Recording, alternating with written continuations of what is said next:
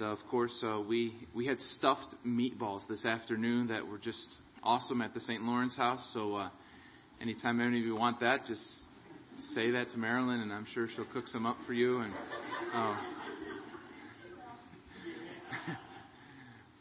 but it's a blessing to be here. Is there any of us who should be here? His grace is greater than our sin, right? And coming from a world where, according to Jesus, according to psychology, by the way, the word psychology, suke, in Greek means the soul, and ology, of course, is the study of. So psychology literally means the study of the soul. And we have three main fathers of modern psychology. Sigmund Freud, who was an atheist, and then, of course, B.F. Skinner, who believes that you and I are just offspring of animals, and so we're just responding to these impulses in our environment. And so he has this behavioristic version that all your problems are outside of you, and none of them are inside of you, of course, because you're an awesome person. Pat yourself on the back. And then we have another one, Carl Rogers, who is the biggest force in humanistic psychology, that basically believe that you're not a bad person. You have a spark of divinity inside of you, although he was an atheist, and that you just need to let that out. And typically you would just be a good person if you just let that out and reach your full potential. But you and I understand Scripture, and because we know Jesus, we know more about human nature than all of these very studied people. And psychology, modern psychology, is all based on Darwinian biology. So Darwin comes along, and then Freud, Rogers, and Skinner come a generation later, and they're basing all of their teaching on humanity and this fact that you and I were just some random protoplasm billions of years ago, and we have escalated, and we've gotten better and evoluted over time. And yet you and I understand scripturally the complete opposite is true of us. That we started off very well in a paradise fit by God for His glory, and through sin we have degenerated into a society full of people that you can't even let your kids out of your sight for more than 5 minutes now. And so humanity is not being fixed by psychology. Humanity is not being fixed by religion. Mankind's problem is not an exterior problem. It's an interior problem, according to Mark chapter 7:22. Jesus said, out of the man's heart he corrupts and contaminates himself. And so religion is a big Band-Aid, and psychology is a big Band-Aid.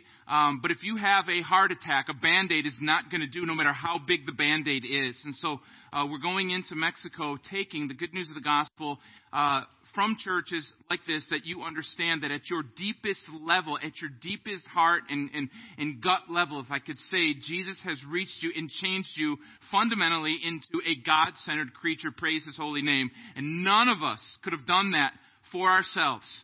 God is a glorious God of regenerating grace. He gives us His gospel. We hear it, we respond, and He goes about changing the inside. Praise God, the outside eventually changes, but He starts from the deepest level. And with that confidence, we go into Mexico and are blessed to be part of what God is doing there.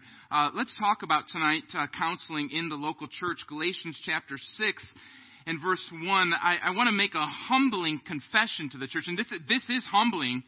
In the middle here of Iowa, with all you gentlemen who work in construction and mechanic and everything, I am not the handyman in my marriage. My wife is.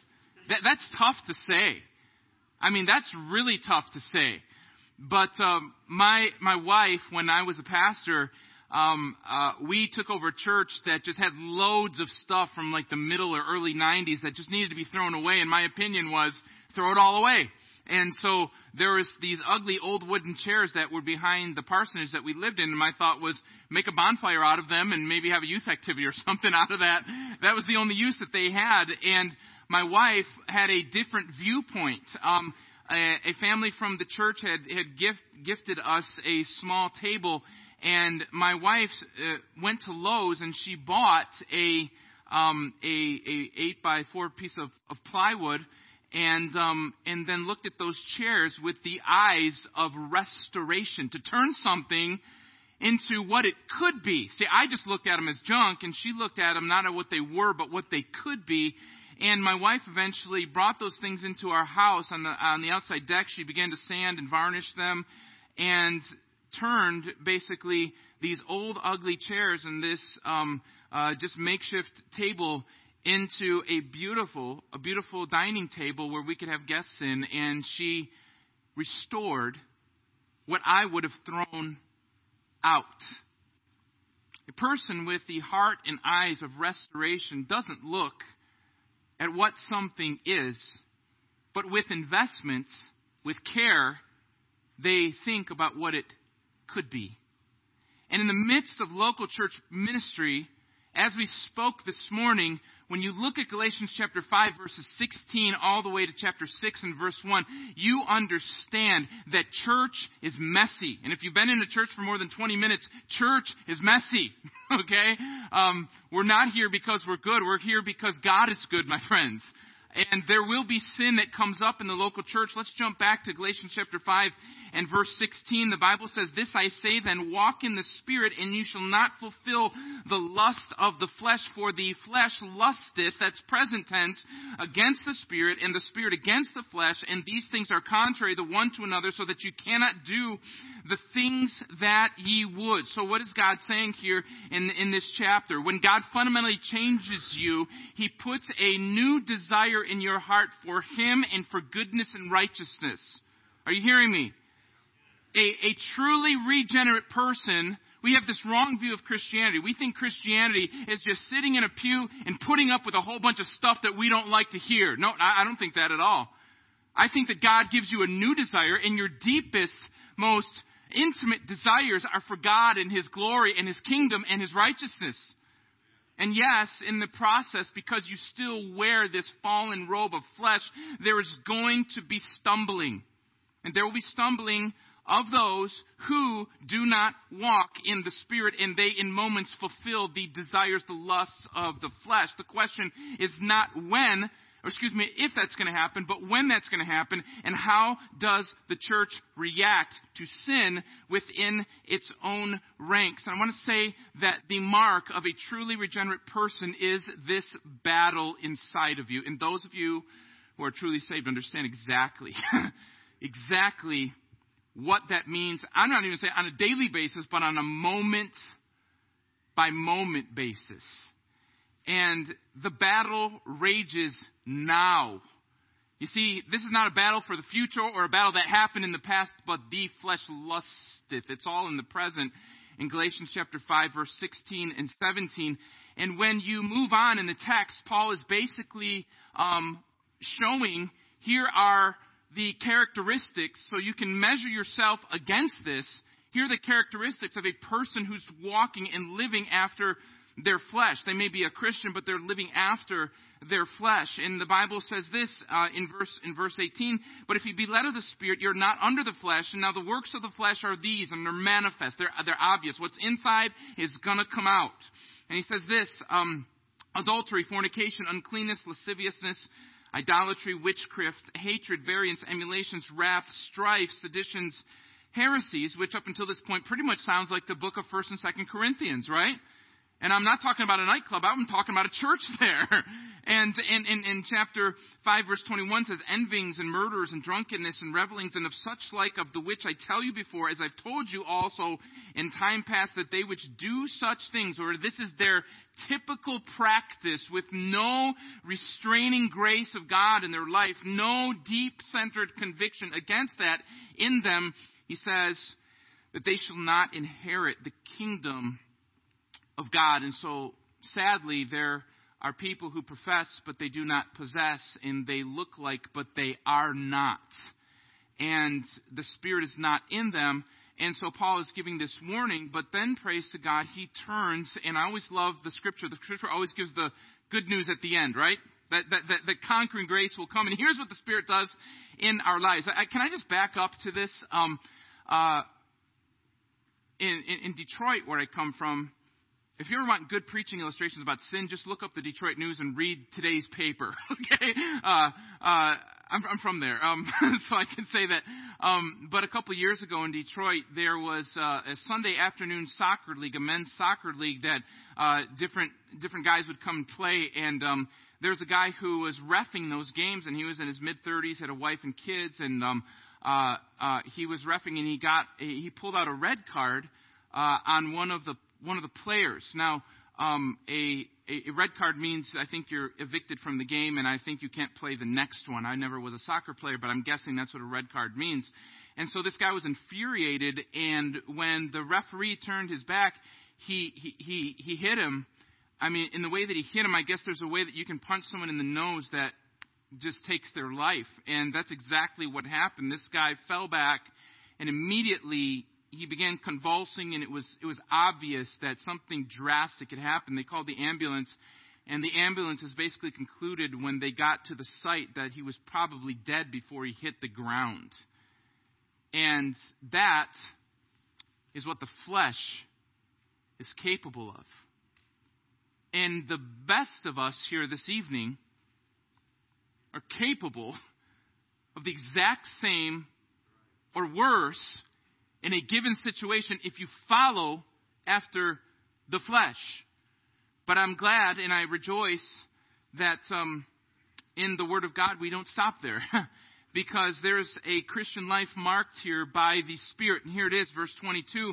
But the fruit of the Spirit is love and joy and peace, long-suffering, gentleness, goodness, faith, meekness, temperance. Against such there is no law. So Paul says basically, if you do those things, you don't got to be worried about the cops. Cops are not arresting people for patience these days, are they? Cops are not arresting people for giving out waters to bicyclists, okay? Nobody got arrested last week at this event, okay? There's no laws against this. Everybody generally says these are good things, okay? And so that's what the Apostle Paul is saying. And then when you kind of get the gist of the text, you understand this spiritual battle that Paul is saying and speaking of. And then he says this in verse 24, and they that are Christ have crucified the flesh with the affections and lusts. So now we are not lust-driven creatures. We are Jesus-driven creatures, and in his kingdom. And if we live in the Spirit, let us also walk in the Spirit. So here's the thing: you've got the Holy Spirit. Now live not after the flesh's power. Don't ask the flesh to do in your life what only the Spirit can do. Walk after the Spirit. And then he says, "Let us not be desirous of vainglory, provoking one another, envying one another." Why? Why is he saying this? Because this is the book of Galatians. And those of you who have taken the 3,000 feet above view of the book of Galatians understand that this is the epistle of what? Conflict, right? It's the conflict between law and grace, between Sarah and Hagar, between the flesh and the spirit. And sadly, the epistle of conflict between Christian against Christian. Because when your Christianity in your mind is based on a law that you keep or a preferred external standard, you judge everybody else by that standard, and all of a sudden your goodness is not inherited in your mind through Jesus, it's through what you do for Him. And that's a Christianity that's not in Scripture anywhere. But that external legalistic Christianity that much of us have either graduated from, praise God, or need to graduate from, is one where there's always conflict. Because if I am right with God based on what I've done for Him, then obviously you don't meet up to my standards, and I get to judge you through my slanted opinion of myself. And it's just not true, my friend. I'm here to tell you, you're not saved because you're a good moral Midwesterner that God said you were about 75% good, and at the cross He was going to give you the other 25%. No, He said you were dead in trespasses and sins in spite of who we were and what we were. Praise God, redeeming grace came to our lives. Amen?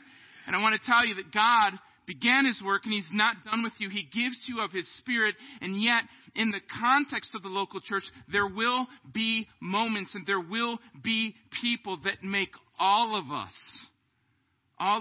hang our heads in shame and say, man, you need to be confronted about this. Here's why. Because chapter 6, verse 1 exists. Here's what it says. Brethren, if a man be overtaken in a fault, ye which are what?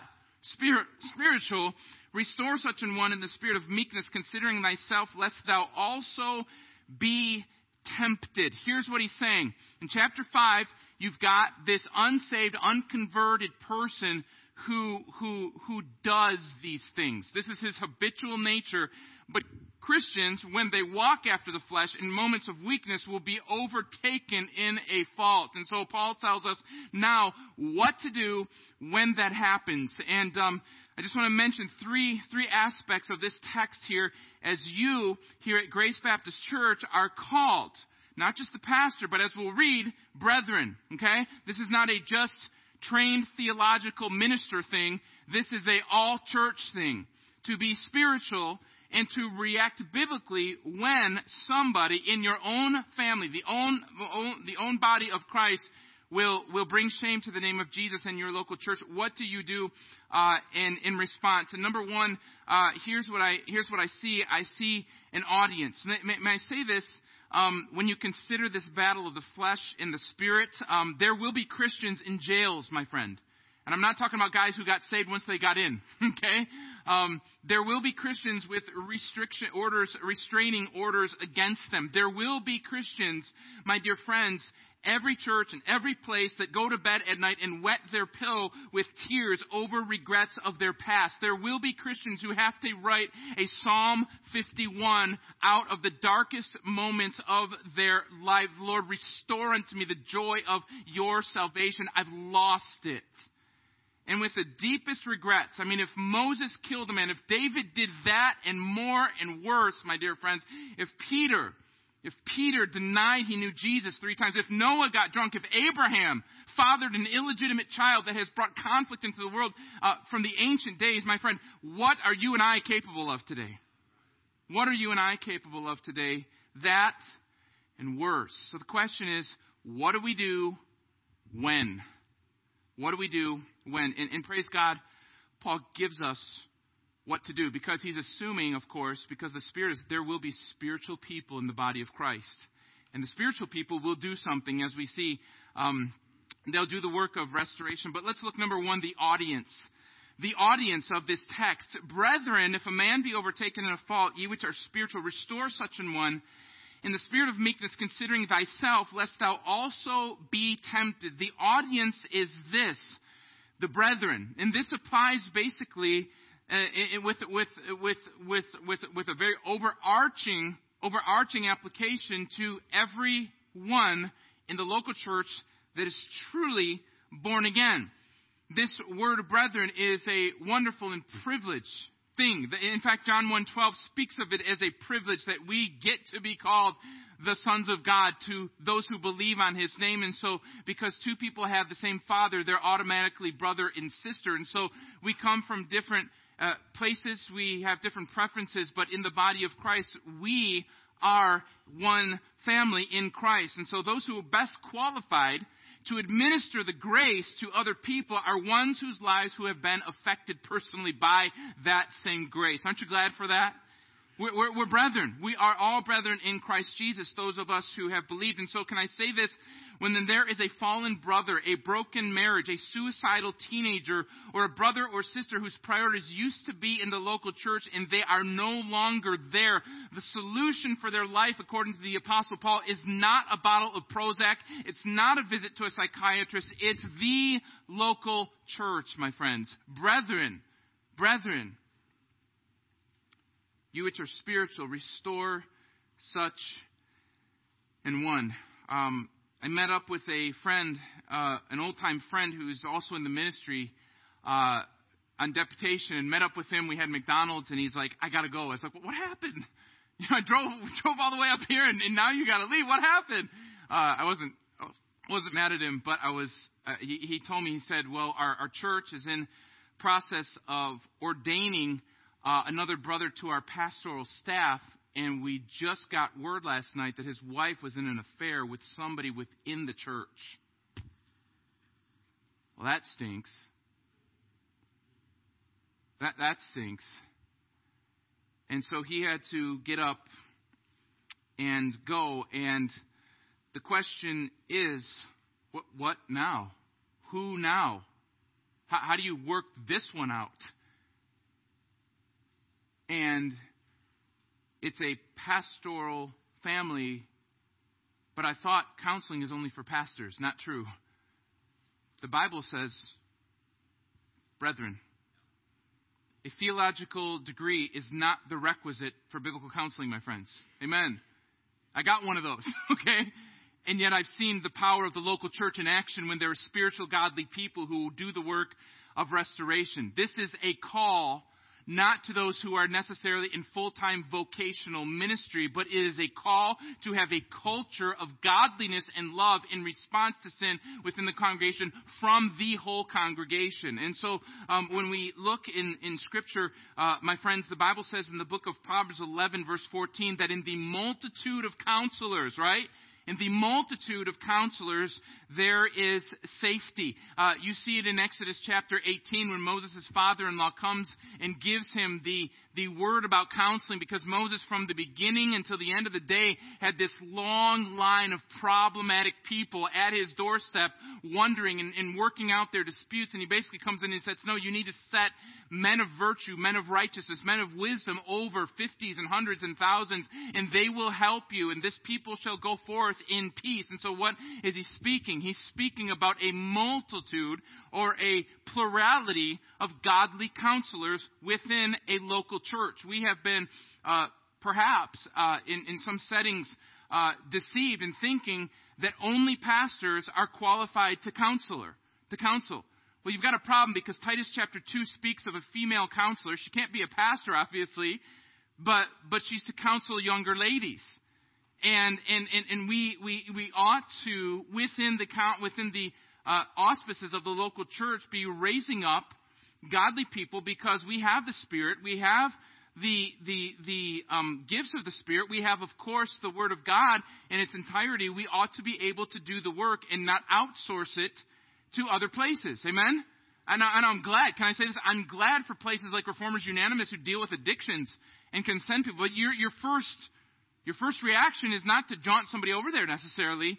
It's to consider, can we help this person in the local church? There are marriage centers and other places, and praise God for them. But the audience here to do the work of restoration is the local church. And in the middle of that, the Bible necessitates that this is not the carnal person who is just going to one-up the person that fell and say, I told you so, but it's ye which are spiritual. Restore such and one. So there will be godly, Spirit-moved people within the local church whose lives are marked by love, joy, and peace. Amen? And they are going to lovingly go toward this person, not with a pharisaical tone to their words, but with a tear in their eye, with a willingness to pray, and with a willingness to righteously and humbly confront the person who is in their most disgraced hour of their life. And so the audience, my friend, is you and me. That's the audience. And number 2 tonight is the admonition. Here's what it says. Brethren, if a man be overtaken in a fault, ye which are spiritual, and what's the next word? Restore. Restore. Restore such an one. And here's what God puts the restoration on, is this that one man, if I'm going to quote this right, I'm thinking in Spanish, forgive me. Brethren, if a man, singular, be overtaken in a fault, ye which are spiritual, plural, restore such an one. Are you catching that? So one guy sins, and the many restore. It's kind of like the metaphor that God gives over and over about the body. When there is a one wound, millions of, multiplied thousands of white blood cells run to the spot of the wound, right? Before it gets worse. And the question is, within the body of Grace Baptist in Chariton, who are the white blood cells here? Who runs not away from the crisis, but toward the crisis, and not to pile on the person, but to humbly restore them. One falls and many lift up. And can I say there's just a thought in our lives. Well, they got a Bible. They've been in Sunday school since they were little kids. They graduated from Bible college. Let them restore themselves. That's not the call here. The reason why is because in spite of all their Bible knowledge and their degree, something is off in them, and they will not have the spiritual senses to be able to restore themselves. Restoration comes within the body of Christ, but with outside of the sinner. It comes from without. And can I just confess another humble moment that I had in marriage? When you're first married, you obviously want to impress your wife, and you don't want to cry in front of her very much. And so I got married in 2010, and I was playing basketball. We were members at Berean Baptist Church in Rockford at the time, and we would play the older guys against the younger guys. We'll call it that, I guess, veterans against the youth or something, if you want to call it that, so we don't, call ourselves old. But I was playing against the younger guys, and somebody shot the ball, and I went up for a rebound, and when I got the ball, I came down, and this young guy came, he tried to take the ball, and my hands went like this, and I kept the ball. And I went to dribble the ball, and I was like, "Ooh, that hurts." And so I'm not a lefty, and so I started dribbling lefty, which basically doesn't work for me. And when you're a guy and you're playing and you're newlywed, there is no option of getting out of the game because we're guys, right, fellas?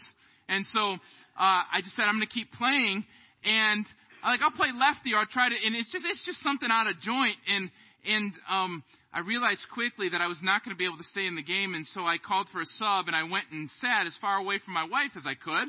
And I had, in the week previous, I had read an article that if your bone is out of joint, you just pull it out of joint, and it'll like jump back in. There's a problem with that if it's a broken bone. Okay, let me just tell you. And with that article in mind, I made a self-diagnosis. It must be out of joint. And at the time, I wanted to cry already, but when I pulled that thing, I really wanted to cry. It hurt that bad. Long story short, that night we were in the emergency room in Pecatonica, Illinois, and I now have a steel plate right here because when I tried to restore myself, it didn't work. And we can just say people can just fix it up all by themselves, but if that were true, Galatians chapter 6, verse 1 wouldn't be in the Bible. So the church must see this audience, and action must be taken, my friends. Amen. The call here is restore him. Amen. Not wait and see, not get on Facebook and throw indirect shots at the guy. The call is this, not to Facebook the problems, but to face the problems. Amen? Did you hear that? Not to Facebook the problems, but to face the problems in the local church. Not to turn the church into a den of 99 just men who need no repentance, but to be a clinic for broken people. Amen? That's the call of the local church. And so, restore, ye which are spiritual, restore such an one. Restore. Amen? Restore before the wolf comes and devours the prey. Restore before this thing goes toward a divorce. Restore before a child has to grow up in a one-parent situation because his parents didn't hold it together. Restore, restore, restore. Restore before there's another bitter teenager at the things of God because his dad walked away. Restore, restore, restore. It is a call not to theory, but is a call to action, church. Amen? You which are spiritual, if you are spiritual, you will not be able to sit there and be a silent spectator at the destruction of a Christian brother or sister. You must go toward the crisis and do the work of restoration. So the audience is brethren. The admonition is to restore. And thirdly, there is an attitude involved. Can I also say that the word restore is in the continuous tense, my friend? So it's not like one visit at the guy's house and I'm going to just chalk it up that I restored the guy. This sin has probably been going on for a lot longer than you even thought. Have you seen David's life? He enjoyed his sin for about an hour. He tried covering his sin for the whole year. And he spent the rest of his life dealing with the regret of that sin. And finally, God used a restoring prophet by the name of Nathan to come to him and to tell him things that he was not willing to tell himself in the moment. And even the man after God's own heart needed the ministry of restoration. And praise God, when you read Psalm 51, God gave restoring grace. Amen? Restore unto me the joy of thy salvation. And David, the commentators tell us, wrote more psalms after his fall with Bathsheba than he did previous. What a glorious example of restoration. And if it happened in the Old Testament, I dare say it should happen in the New even more because of the Spirit's presence in all of us. Amen? And so thirdly, and this is what we'll conclude with, is when we do the work of restoration, there is an attitude that we do it with. the Bible says at the end of the verse, restore such an one, and there's not a period there, but in the spirit of meekness. Meekness, that same meekness that is taught to us as a fruit of the Spirit in the previous verses, chapter 5, verse 23. Considering thyself, lest thou also be tempted. What is Paul telling us? Paul is telling us that when you as a Christian are made aware of a weakness or a fall or a sin in another brother, God is not allowing you to see that because you're awesome. I dare say that there's a grace in all of this, that God lets you be scared of you.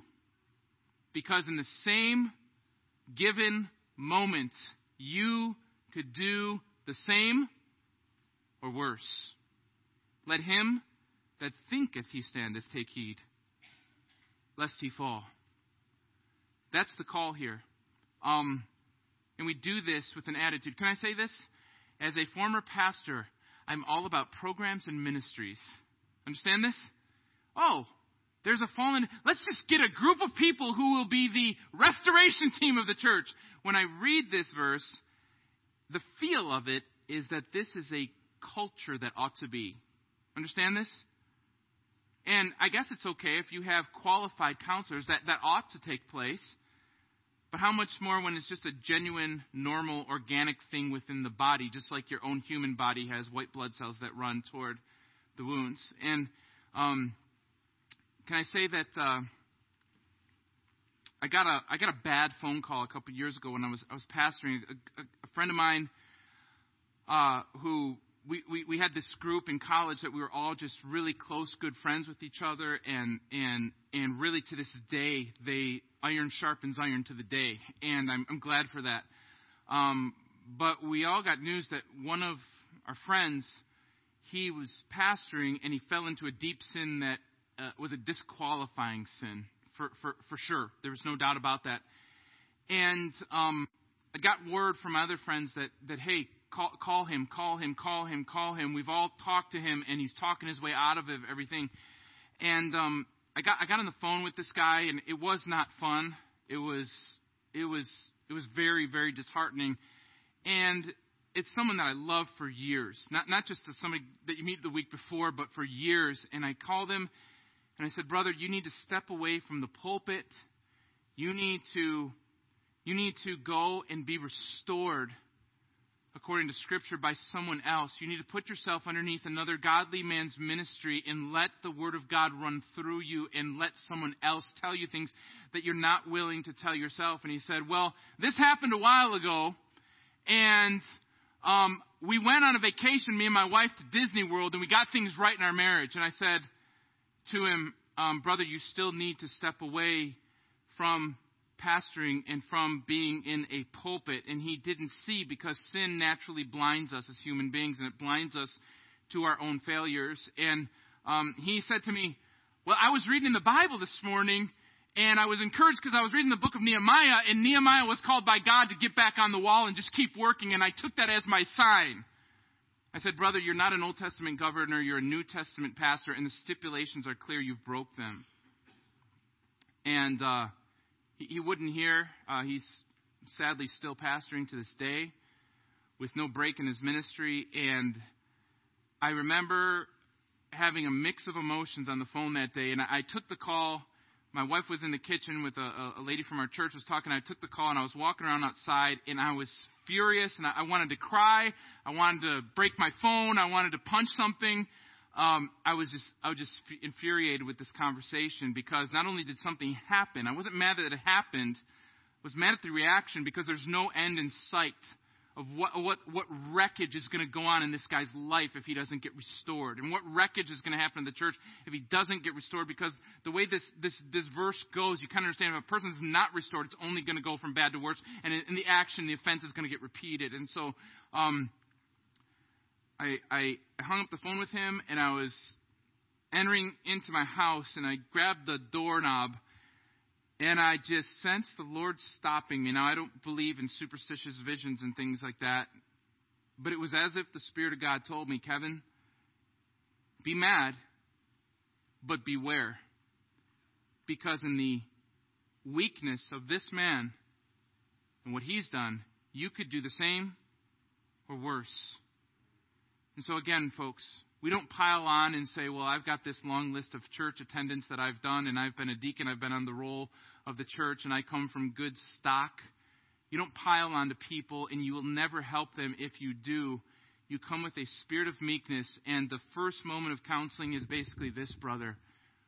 I weep with you, and trust me, I could do the same. I'm here to serve you. And boy, that opens the door to restoring grace coming. And so, folks, restoration, we don't need to call outside folks into this. We don't need to trust in therapists and secular psychologists. From within the body of Christ, there ought to be a culture in Grace Baptist Church that, of course, pastor preaches, but a culture is decided by you, the people of this church. And so rather than being silent spectators, which is not an option, and rather than being pharisaical accusers, which is also not an option, ye which are spiritual. Amen? Restore such. I'm a visitor here. There's probably an empty spot here, an empty spot there, that you can think of somebody who used to be here and they're not. And it's not because they moved away, and it's not because they changed churches. It's because sin has done its wreckage in their life. And maybe you need to make a phone call or a visit this week and go about doing the work of restoration. And so I pray that I'll have that heart, and I pray that you'll have that heart. Let's pray and ask God to give us that heart to work with those who have fallen. Thank you, Lord, for being the God of restoration. We thank you, Jesus, that you came to this world with love, and you came with the Spirit, and we thank you, Lord, that you looked to bind up the brokenhearted, Lord, and sin breaks hearts, Lord, and we know that. We've all experienced that. We've all committed things and done things that we're ashamed of, and Lord, we've needed that encouraging word. We've needed that person to pray for us. We've needed that loving, honest confrontation, and I pray here that at Grace Baptist in Chariton, that will be the culture, that there will be a spiritual culture of godly people who will run not away from the wounds, but toward the wounds and do the work of restoration. Bless, dear Father. And some of this may be as instruction to do something for the past. Some of this may be prevention toward the future. But, oh God, I pray by your Spirit you would not leave us alone as a church. We pray this in Jesus' wonderful name. Amen.